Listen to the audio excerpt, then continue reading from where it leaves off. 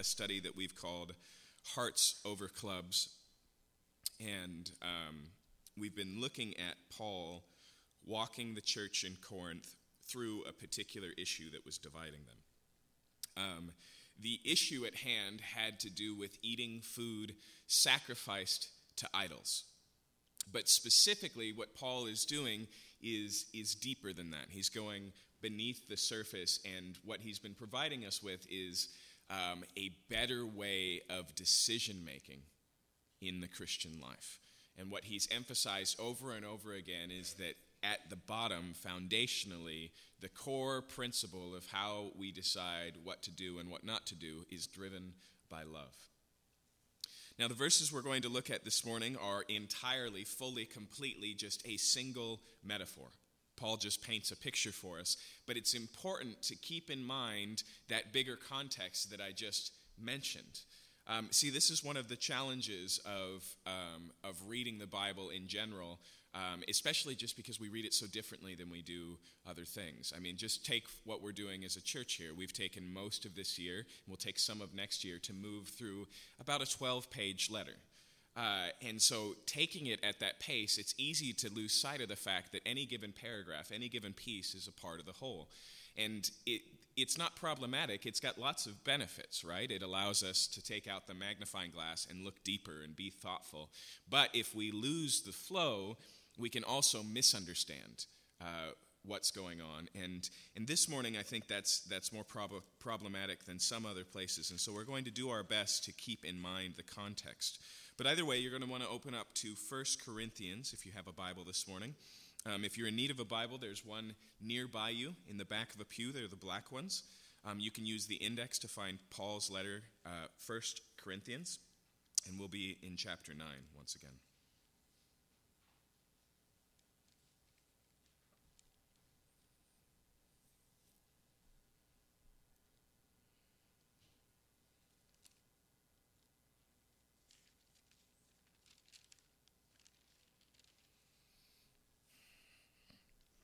We're going to pick up in verse 24 and read through the end of the chapter.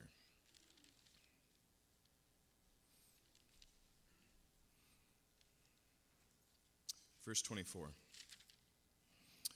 Do you not know that in a race all runners run, but only one receives the prize? So run that you may obtain it.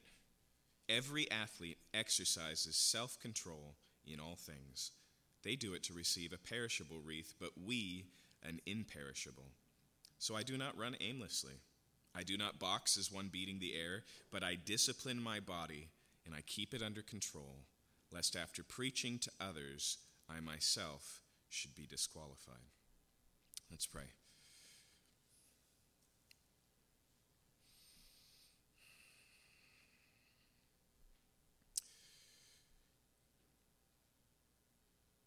God, I ask that you would help us this morning by your Spirit to be better in tune with these underlying realities, Lord, these unseen principles of the reality of who you are and of eternal life and of what Jesus has done. I pray that you'd help us to see the point this morning. When Paul says, do you not know? I pray that we would know. And I ask that you would help us to know these things in Jesus' name. Amen. So Paul chooses a sports metaphor this morning. And the reason he does so is because he's talking specifically to the church in Corinth. And he's drawing these from the Isthmian Games, okay? So in the ancient world, there was the Olympics. And like today, that was the sporting event of all sporting events where all of the communities of Rome would gather together. Only second to the Olympics is the Isthmian Games, okay? There were four major international, it's an empire, but you understand what I mean by international. There were four major sports competitions, and the Isthmian Games were the second biggest and most popular, and they happened right outside of Corinth. And so part of the reason he opens this up by saying, do you not know, is because everybody in Corinth knows, okay? It may be possible to avoid knowing about the Olympics in Seattle. I don't think that's actually the case. But Vancouver, a handful of years ago, not so much, right? It's unavoidable, and it was the same way in Corinth. And so he takes this picture and he applies it, but it's important that we recognize here what he's doing is not painting an allegory, okay? So he's not giving us a running illustration where every aspect of the illustration aligns with an aspect of his application. He's really just driving at motivation, okay? He wants us to think about why an athlete does what they do or doesn't do what they do, and he wants that to be the window through which he's talking about. Now, the second thing we have to keep in mind here is that he's pulling this image of sports out of what he just said, okay? And so what he had said in the earlier paragraph is that he doesn't take a paycheck as a pastor, and he doesn't do all sorts of things. In fact, he becomes like others and easily lays down his freedoms. Why? So that he might win. He says it over and over again, so that I might win Jews, so that I might win Gentiles, so I might win the weak. Okay? That is the winning that Paul is talking about here. Okay? And so with those two things in mind, let's look at what he says this morning again in verse 24. He says, "Do you not know that in a race all the runners run, but only one receives the prize?" And so what he points out first-wise is that if you look at a sports competition, if you look at the Isthmian Games, for example, there's a lot of runners, but only one wins. Okay? Now, his point here is not that the Christian life is in competition. In fact, let me clarify something that you could completely misunderstand if this was your only window into Christian teaching. Okay? This makes it sound like the human life is a race and that we're all shoulder to shoulder at the starting line and the gun goes off and we run, and if you can just get across the finish line, then you win, right? And then there's victory, then there's salvation, then there's eternal life or whatever. Paul here is addressing people who are Christians and therefore running, not running to be Christians.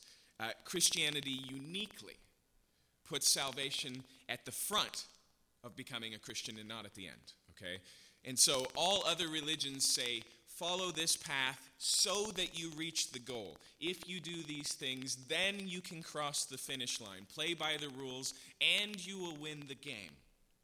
But the Christian life begins with the race of another, if you will. The Bible declares that what Jesus has done is everything we need to be saved. And so it's insightful that while Jesus is dying on a cross, one of the last phrases out of his mouth is, "It is finished." Okay? Paid in full is what the word means literally in the Greek. Tetelestai is the word he declares from the cross. It's finished. It's complete. In other words, at the cross of Christ, what God has done is effectively crossing that finish line. Okay, the cameras are going off. Jesus is the only one who's ever completely and perfectly run the race. And so Paul here is not talking about how someone becomes saved. That is only by what Jesus has done. That is only through the grace of God. That is only by entrusting the entirety of you winning the race to another. Okay? Instead, he's saying, now what? Now what? If I could pull out Paul's illustration in a way that he doesn't, but is helpful for understanding, to be a part of the Isthmian Games or the Olympics or anything in the Roman world, you had to be a Roman citizen. Okay? Your citizenship is not at stake, nor could you win your citizenship through running the games, but only citizens could run. Okay? And so if you're not a Christian this morning, this is not directly practical for your life. There's principles here you can draw from just normal behavior, and this will help you to understand the motivations and the philosophy of the Christian life. But as an entry point into Christianity, it's before this.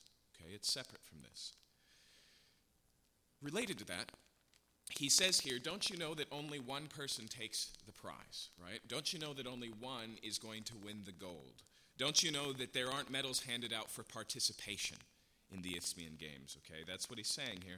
But his implication here is not two things. First, it's not that what he's talking about here is a competition.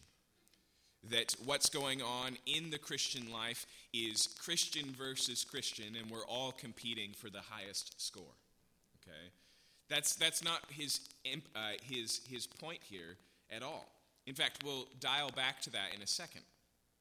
Instead, what he's trying to say, what he's bringing forward is the reason why runners run the way they run, train the way they train, practice the way they practice, use self-control in the way they use self-control, is because there's only going to be one winner, right? He's setting us up for what follows.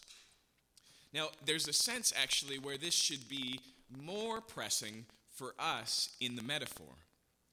Because many of us know the primary reason why we don't compete is because we're pretty sure we can't win, right? We're smart enough to know that there's someone faster than us. We're smart enough to know that there's someone stronger, and we just go, well, if I can't win, then why even try? But as he points out here, there's going to be a lot of losers in the Isthmian Games. All of them are competing for that same place. So simply put, how much more? If the reality is that the only competition, if you will, in your life as a Christian is you. If the only metric that God's going to use for what we're talking about this morning is a personal metric that's custom fit to you, if it has nothing to do with anyone to your right or to your left, and I know this to be the case because Paul has already said this earlier in the Corinthian letters. Look at what he says just a few chapters back in chapter 4.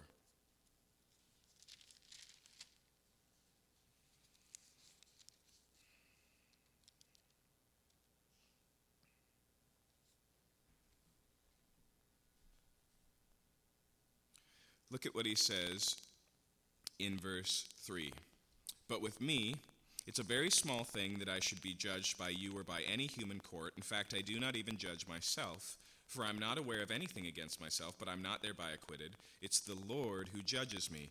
Therefore, do not pronounce judgment before the time, before the Lord comes, who will bring to light things now hidden in the darkness, and will disclose the purpose of the heart. Then each one will receive his commendation from God. And so what does he say here? He says there's only one judge of your performance, and he's the only one you have to care about. And he goes on later and he asks this question. He says, why do you judge another man's servant? What's required of a servant, he says, is faithfulness, okay? And so the metric, even that we're talking about this morning, is a personalized, it's a custom fit one, but that doesn't change the importance of what Paul's saying. He's saying that when the runners take their posture, when the boxer enters into the ring, they aspire to win. Okay? I think you could argue that plenty of people out there who are running, or even those ones who are taking Taekwondo, for example, may not be in it to win. But you can't say that of somebody in the Olympics, can you? Right? The amount of time and effort and discipline and the tremendous cost, they're there for the gold. In fact, to my knowledge, I'm not aware of anyone who's ever honestly said in an interview of the Olympics, actually, I'm just here for a bronze. That's my aspiration in life. If I could just get a bronze, I'd be content, right? That's what Paul is saying here, okay? And so here kind of to open the door of where Paul is going this morning, what he's saying. His criticism of the Corinthian church is that their metric for, can I do this, yes or no, is an ends metric. All they're thinking about is the act itself. All they're thinking about is the event itself. So they're saying, am I free to enjoy this or not? Do I have the right to do this or not? Don't I know enough to enjoy this or not? And Paul says, but what if there's an end that's deeper? What if there's something further beyond? What if the decision shouldn't be about this? Simply put, and we'll see this very quickly, you may ask yourself, can I have a bag of Cheetos? But if you're an Olympian runner, the question is going to have a completely different connotation, doesn't it? It's no longer just merely a yes or no question. It's a no if question. It's a yes if question. And Paul says you've completely forgotten the if. He says the way that they're behaving is like a runner in the middle of the race going, man, I'd really like a cheeseburger. I wonder if I have time to get one right now. Right? It's missing the bigger picture of what's going on. Paul's criticism of the church in Corinth is that they have no end game in mind. So, like I said earlier, when Jesus died, he declared, it is finished. And because he rose again, that's like the receipt of this transaction, this sacrifice that Jesus has done for us. It's the evidence that it's been paid in full. However, that doesn't mean there's no end game to the Christian life. Okay? So because Jesus ran the race doesn't mean that we no longer have to run. It changes the race entirely. It ensures victory for sure, but there's still a purpose in your life. Okay, this is why Christianity isn't some sort of suicide cult that says once you've prayed a prayer and said everything right, take your life before you screw it up. No, there's a reason, there's a purpose, there's an intention. And Paul's criticism for the church in Corinth is, have you forgotten where we're going? Have you forgotten what we're here for? Notice what he says next. He says, so, at the end of verse 24, run that you may obtain it. If there's a finish line, if there's a purpose, if there's a goal, if there's a reason that you're here, then shouldn't that determine how you run, which direction you run in, how you train for that running? This is what he's trying to point out. And so he moves it forward, and he says, verse 25, every athlete exercises self-control in all things. Okay? And so this is really the heart of the metaphor. He says, think of the life of a lifetime athlete. Think of the life of somebody who's devoted to win the games. Think of somebody who, at a young age is set aside in training. He says every single one of them exercises self-control in all things. Okay? And so just ponder with me for a moment what that actually looks like, how many areas of life that interacts with. Your schedule, obviously, right? If you're going to win the gold, then you're going to have to devote some time. Whatever natural running talent you were born with, it's not going to get you across that finish line fastest if you just, show up at the Olympics. It's going to take time. And if any of you have ever known anyone who's competitive in nature, and I mean this in the devoted life sense of competition, it's a good deal of time. There's a lot of time we spend doing other things, and nothing's wrong with those things. They're totally natural, they're totally normal, but for the athlete, it's not an option. Okay? Diet, obviously. And that's clearly one of the ones that Paul is thinking about, because that's the issue, is can I eat? And for an athlete, that question is constantly controlled. Okay? Not just how often can I eat or how much I can eat, but exactly what I can eat. All of these things are determined. Think about just the fact of exercise alone. Okay? He uses the phrase self-control here, and I'll be honest, that's the reason I don't exercise. Okay? Because exercise, when you're gaining something from it, when you're growing, when you're getting faster, if you will, is never fun. Okay? If exercise has gotten fun, it's my understanding that it's no longer beneficial to you and you need to up your game, right? The idea here is one that Paul will come back to, so we'll leave it there. But I want you to notice this phrase, self-control, because it shows us something that we wouldn't have noticed. The Corinthian church has basically said, if there's nothing wrong with this behavior, aren't I free to do it? But when Paul says exercise self-control, he says, are you free not to? Do you see how he's coming in at a different side? He's looking at this from a different perspective. And so they're saying, but this is something we can do. And he's saying, but can you not do it? Could you escape it? He says, maybe what you're calling freedom is actually a slavery. You're capable of doing it, but can you lay it aside for something more important? That's why Paul begins 2 chapters ago by saying, All things in life all things in life are good, but not all of them are beneficial. All things in life are good, but I will not be the slave of any. Okay? And the reality of pursuing a goal like this, like we're talking about this morning, is you start to discover that you rely heavily on things you did not know you relied on, right? Suddenly you find yourself dreaming about cheeseburgers or being tempted to do things that are inherently not sinful. And so it feels strange to even use the word temptation, but you have this struggle now. In fact, as a sidebar,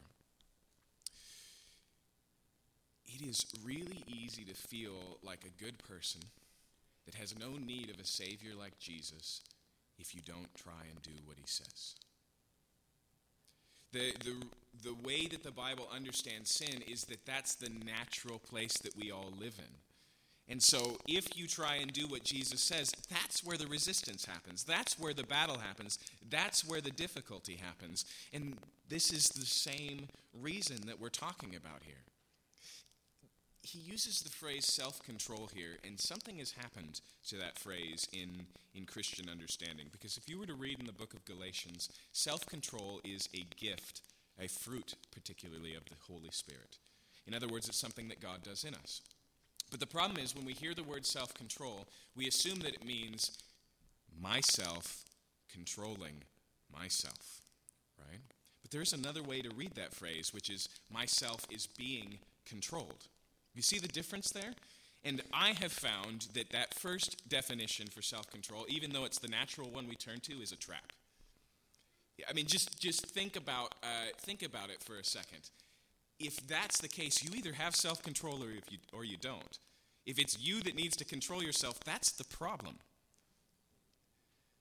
But the Bible says that for the Christian, we have something available, the Holy Spirit, and so self-control is possible. Okay? Now, he says every athlete exercises self-control in all things. And so, once again, this is because they have a goal in mind, because they've made that where they're headed, and so they know that all of these other things are detours that will slow the trip if they get there at all. But notice what he adds to this. He says, they do it to receive a perishable wreath, but we an imperishable. Now, at the Isthmian Games, the award was not a gold medal, but a wreath that you would wear on your head, and specifically it was made of celery. This is the truth, okay? That's what they're after. Okay, a vegetable crown. And so Paul says here, that's what they operate self-control in all things for. And he says, in contrast, we do it to receive something that will never rot, that will never waste away, and an eternal one, he says here, an imperishable one. The thing that we're talking about here is Paul recognizes that the church in Corinth is pitting a sandwich that they will eat, digest, and that's the end of it, against something of eternal value, particularly another person. See, you can do a lot of fruitful things with your life. But the things that the Bible's constantly pointing to that we can do in Christ, the things that the Christian life is about, when we talk about love, when we talk about sharing about Jesus and inviting people to receive him, when we talk about becoming more and more in the likeness of Christ, these things are permanent. They're eternal. They will not waste away. You can do a lot of fruitful things in your life, but the things Paul is talking about are eternally fruitful, of eternal consequence. And so his contrast here is one of they're willing to do this just for celery. Okay? And we can be honest here. He's making a point from the image, but he knows they're not running for the wreath. They're running for what comes with the wreath, right? That you are the one who won the wreath, right? The notoriety and the fame and the position that comes with that. Many people run or compete just because they want to be the fastest. And the gold medal is just the evidence of that, right? Even that, though, is temporary. Even that will pass away. If you go into the Old Testament and you read the book of Ecclesiastes, the author makes this clear. He's like, you may be remembered. You may make it into the history books, but if you follow history long enough, you will be forgotten. And honestly, if there is no God, if this is all there is, then you will be entirely and completely forgotten because there will be no one or nothing to remember when the dust of the universe settles and there's nothing left. And so his point here is still valid. If Christianity is true, if God has offered you the rest of your life to do things of eternal value, then why wouldn't you navigate your decisions with the same way? Why wouldn't you, like the athlete, except with a much greater motivation, choose not to do certain things that are not that big of a deal, that concern today and not tomorrow, let alone eternity? Then he points to himself and he says in verse 26, "So I do not run aimlessly." Okay. Now, we've titled this sermon this morning, "Love is Better Than Comfort," because that's the difference. If we're going to be honest, if all of these things are real, like I said, if we can really see people become Christians and therefore change their life for eternity, if there is really a God who is watching us live our lives and is excited to reward us, if we are truly servants of the living God and we will be judged for our faithfulness, why don't we? Why don't we exhaust every ounce of energy we have in that direction? And I think a primary one that we don't think about is comfort. Once again, that's why I don't exercise. Because I'm quite comfortable, thank you very much. And for many Americans, the reason they start exercising is because they're no longer comfortable. Or they realize, right, that they won't be comfortable for much longer.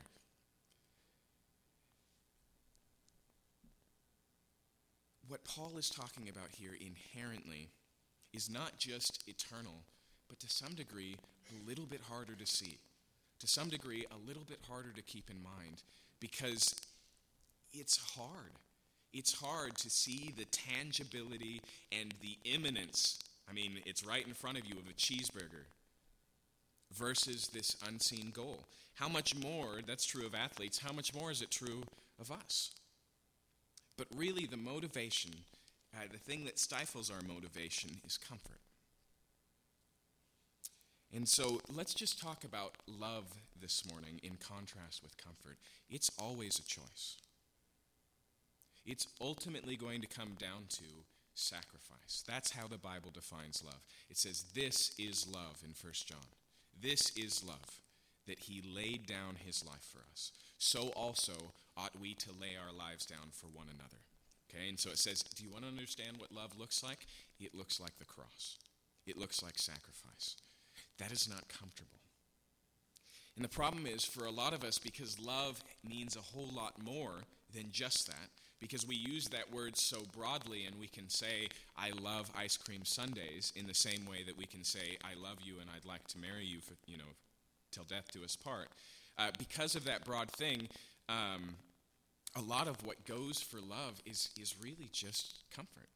It's really just self-love. Sometimes when we feel like we love people, what we really love is the way they make us feel. Sometimes when we say that we are loving to people, it's actually just things that we also enjoy. It comes at no cost to us.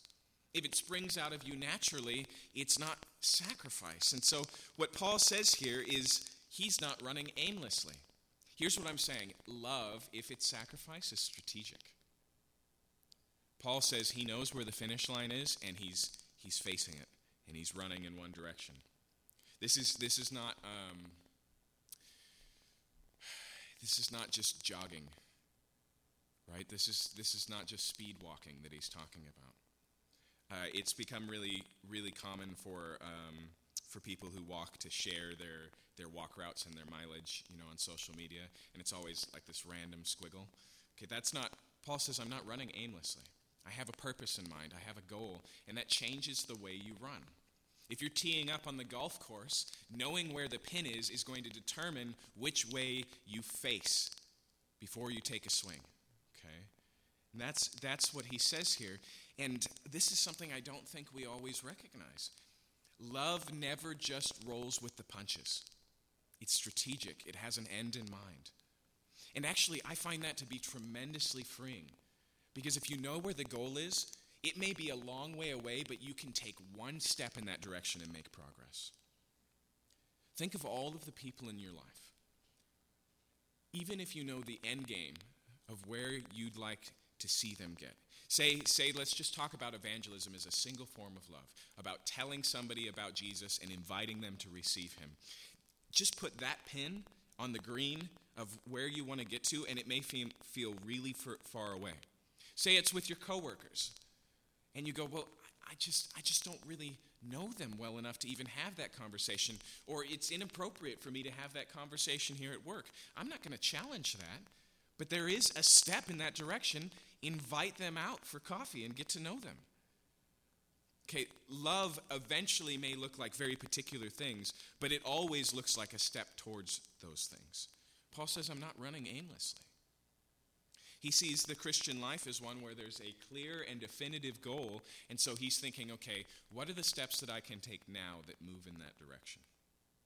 One foot in front of the other. Notice what he says second. He says, I do not box as one beating the air.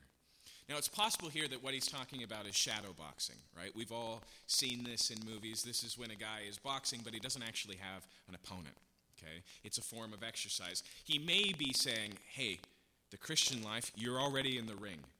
Don't pretend that it's just a practice round. More likely what he's pointing out here, though, is when you are in the ring with an opponent, you don't just flail your fists, right? Every time you hit the air, that's a failed attempt in boxing.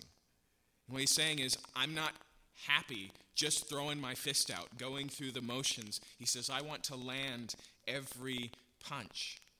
Okay? What he's talking about here, simply put, if I can extend the metaphor, is impact. He doesn't want to just do stuff. He wants to do impactful stuff. Okay? And that's the nature of athleticism, but it's also the nature of what we're talking about here. And notice what he says in verse 27. But I discipline my body and keep it under control. You know what he literally says there? He picks up on the boxing metaphor and he says, but I give my body a black eye. He gets specific here. He says, but I take the pain. And here's another uncomfortable thing about love. This is the reason why you have to have a goal in mind or you won't actually love, because as we saw earlier, love is sacrifice. It's going to cost you. Now, I want to say a word here, because if you just take this phrase, but I discipline my body and keep it under control, specifically, if you look at what it says in the King James, I buffet my body, I beat my body. If you take even that literal Greek word here that means to take it in the face, okay? If you take that, it makes it look like plain Jane aestheticism, right? Like the body is evil, and so it needs to be beaten. And that's not what Paul is talking about here. In fact, this is the best way to understand what Paul is talking about, because we can look at the athlete, okay? I'm going to say something that probably has been said by a boxing coach at one time, but I have no idea. But the reality, I think, will hit all of us. You will not beat your opponent if you can't beat yourself. Right? If you can't overcome yourself, you'll never overcome your opponent. There's a sense where you have to win personally before you can win in the ring. Doesn't that make sense? Right? Isn't that what we've been talking about all this morning? Is that there's this self-control issue that stands in the way, and if you can't make it through your regiment of routine and practice, if you can't keep to your diet, you're going to be hindered in the ring. You're going to be limited. See, what Paul is talking about here is not sadistic. It's not enjoying the pain. Nobody enjoys the pain, okay? But they endure the pain. Why? For a purpose. That's what Paul is talking about. And second here, he's not just talking about, when he says body here, there's a tendency to read this and much of the New Testament as if he's saying, the body is evil, and so I'm going to starve it so that it's weak. The body is evil, so I'm going to beat it so I can keep it under control. Keep it in the metaphor here. What he's talking about here is not that there's anything wrong with the body, it's that there's something better. right? The reason why we abstain from any given thing in the Christian life is not because it's wrong. It's not because it's bad. The things Paul's talking about here are not bad things. They're fine things. They're totally okay things. He says, yet I still abstain from them. Why? Because I'm after something better. Because I have something more important. Because there's something I want more. Okay? And so he says he disciplines his body to keep it under control. This is going to be an uncomfortable reality for many of this morning. But the thing that makes other people the most hard to love, the thing that makes love so difficult, the thing that is the greatest opponent standing in your way of seeing eternal fruitfulness of doing these things is you. It's you. It comes back again to that idea of comfort. It comes back again to that idea that your so-called freedoms that you enjoy, you don't really have any choice in the matter to do them. You have never tried to stop, so you're not aware of that. You know, your shackles, if you will, are made of velvet, or your chains are made of gold, and so you can fool yourself into thinking that you're rich and have need of nothing, but in actuality, you're a slave. There was a French king who was threatened by his brother taking the throne, but he knew that his brother had a serious eating problem. And so he put him in a room with a relatively small door and said, as soon as you're skinny enough, you can walk out, and then he just put sumptuous meals in front of him every day. The point here is not getting out of the room, it's being king, right? Maybe he lived like a king in that little tiny room that he could never leave. But that's what Paul says. He says, I discipline my body and I keep it under control. Not just for the sake of having a controlled body, but having a useful body. This is an embarrassing illustration, but there was an occasion a couple of years ago where I did an event with a friend, and I came outside, and he was telling me about how his mono had turned into chronic fatigue. And this evening that we spent together had completely wiped him out. He lived 5 blocks from where we were, and he was afraid he wouldn't be able to make it home. And so I had also walked to the event, and I said, I'll just go get my car. And so I had to jog 5 blocks because it was just cats and dogs outside, and I left him in the rain. And about 2 blocks in, I realized that I was not in shape. And because I was not in shape, he, in all of his weakness and how terrible he was feeling, had to wait longer. And like I said, it's a silly illustration, but it's definitely the principle we're talking about now. And I think we've all experienced this. There are occasions where our motivation is right and we get hijacked by our own weakness. And so we walk into a conversation with all the right intentions and we end up blowing up in the middle of it because we got distracted. Notice how he finishes this sentence. He says, but I discipline my body and keep it under control, lest after preaching to others, I myself should be disqualified. Now it's possible, and this is how the ESV understands it, that this word disqualified is just maintaining the metaphor, right? There's a way to be thrown out of the competition altogether. Because here he moves to preaching, which is not part of the sport, I think he's actually stepped out of the metaphor here and he's bringing it to its final conclusion. And so the idea here means unapproved, not disqualified like in a sporting event, but unapproved. So if you had fake currency in the Roman world and it was tested and shown to be not the metal it was supposed to be, this is the word that they'd use. And so the question becomes, what is Paul talking about here? Is he saying that if you don't run the race well, then you're out? Is he putting, yes, you're saved up front, but if you don't cross the finish line on your own, then that's all removed? Is God basically saying, look, I've given you a second chance. I've reset you at the starting line, but now you got to run the race. And if you don't pass, if you don't cross the finish line, if you don't finish this, it's over? First, let's just recognize this. And I'm taking this once again from chapter 4, even though we don't look. He looks at this same concept of the Christian life lived towards a goal, live towards reward. And he does it in terms of building. And he says, all of us are building a life right now, and what differs is the materials. And so sometimes we're building with gold, silver, and precious jewels, and other times we're building with wood, hay, and stubble. And he says the judgment's going to be like a fire. And so here's this house that we've built, and it'll incinerate, and all that will be left is the gold, silver, and precious jewels. And what he says is there are many in those days who will be saved, though as through fire. In other words, let me use a modern idiom, by the skin of their teeth. Okay, still smelling of smoke, if you will. It means that their life as a Christian will be wasted, but that doesn't remove their salvation. Maybe what he's saying here is simply that he wants to win the prize, that he wants to win the reward. And once again, if you dial back to what winning means for Paul, which is winning somebody for Jesus, he's just recognizing here that your witness can fail. And I want to be very careful with that phrase because, frankly, God's plan's a lot bigger than you, and he doesn't need you. And that's not what I mean. But I think all of us have recognized disqualification, where there's no route forward, where there's no way to move forward. However, it is interesting that as we get into the next chapter where he brings this to his conclusion, he's going to start to talk about something bigger than that. Not just Christians who lose their rewards, but those who identify as Christians who end up proving they were never Christians at all. And so this phrase, lest I be disqualified, let's put it in its whole context. In preaching to others, lest I be disqualified.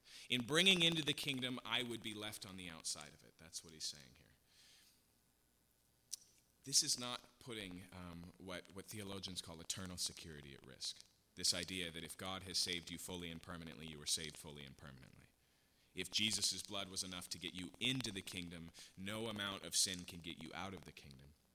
But in the words of J. Vernon McGee, who was a preacher last generation, often on the radio, he said, I believe in the eternal security of believers. I just don't believe in the eternal security of make-believers. And when we get into chapter 10, you'll see this. That's really what Paul is talking about. He's talking about people who are running the race, but are really just tourists who hop the fence. What he's saying here is that there is a total possibility that you would be part of a church or would call yourself a Christian. Jesus spoke of this. He said, in that day when it all comes down, many will come and say, but didn't I preach in your name? Didn't I cast out demons and do miracles in your name? Right? Those are pretty large evidences that you're on the inside. And he says, depart from me, I never knew you. It's striking. It's almost terrifying that Paul, of all people, recognizes that's a risk for him as well.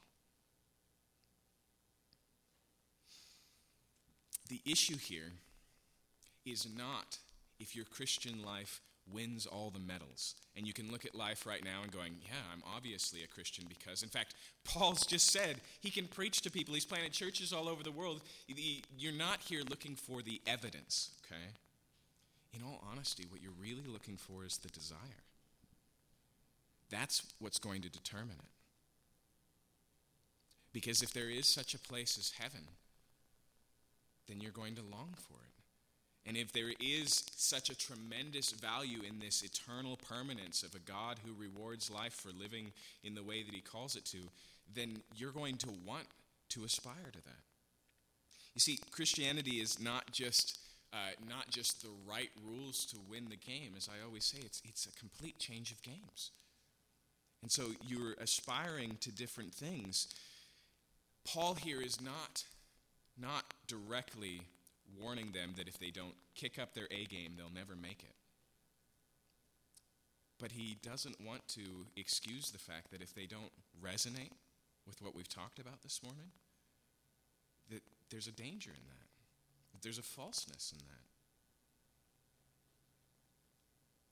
Isn't it true that if the constant evidence of your life is that you're living for this life, that you probably don't believe in a life to come?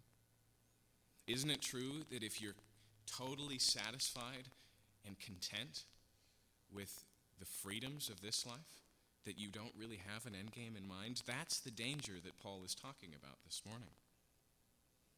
But let's look at the big picture. This is what he says. He says that there's a possibility, that there's a potential, and I would even say there's a purpose laid out before you in the Christian life. And it is achievable, and it is valuable. And so he's saying, keep that in mind as you make your decisions. That's why you shouldn't do things that trip up another believer. That's why you should ask yourself, not just am I free to do this, but is it loving to do this?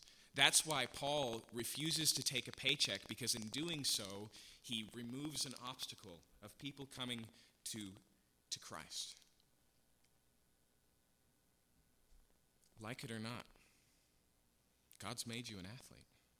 He has a race for you to run, and he's given you everything you need for life and godliness. In fact, this is probably the best summary of everything we've talked about this morning. It's in Ephesians 2. I wouldn't be surprised if you know it.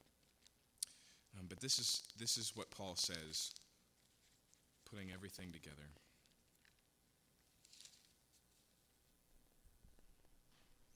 He says this in verse 8.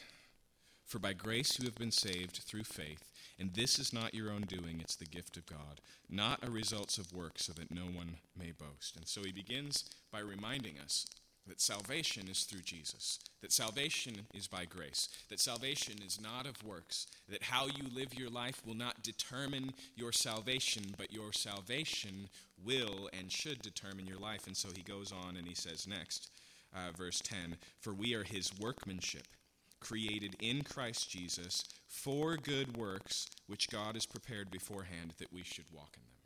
What does he say here? He says that when you were saved, when you received Jesus, you became a new creation with a purpose and with a plan.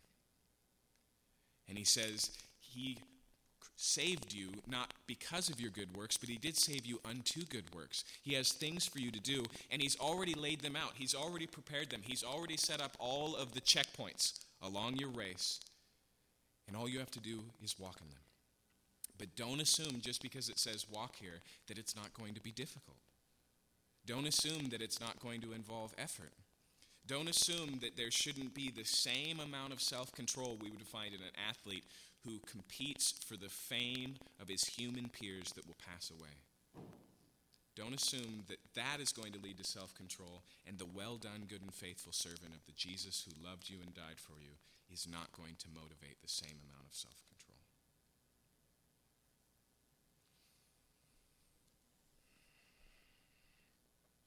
As we go about our week, as we sit down around the Thanksgiving table, as we walk into Black Friday, okay, don't just ask, can I? Or even, why can't I? Ask, where am I going? And then make the decisions.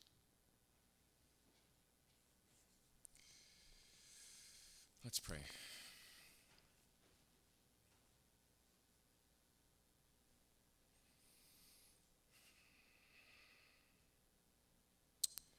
Father, I don't know if this metaphor speaks stronger to those who have been or are athletic, those who have been or are competitive. But I know that I find it doubly convicting, because it's not just the illustration that I can see so beautifully, it's the thing that trips me up, my comfort. I pray that you would give us a new and fresh vision of the value of this life lived with the eternal perspective. I pray that you'd transition our calendar so that, in the words of Martin Luther, there'd only be 2 days on it, this day and that day. The day that you return, the day that it all comes to be, the day that everything is consummated and finished. I pray that we would run towards the goal, that, as Paul says, that we would press on in the upward call of Christ Jesus. That, as the author of Hebrews says, that we would lay aside every sin that so easily ensnares us and run the race with endurance. I pray, God, that we would recognize that you have given us everything we need for life and godliness, that you have created us a new creation in Christ Jesus for good works, that we should walk in them. I pray that we would be sacrificial in our love, that we would be strategic, and that we would be ready and willing to bear the cost, not because the cost is good, not because the pain is good, but because the aim is worth it. We ask that you'd embed this in us in Jesus' name. Amen.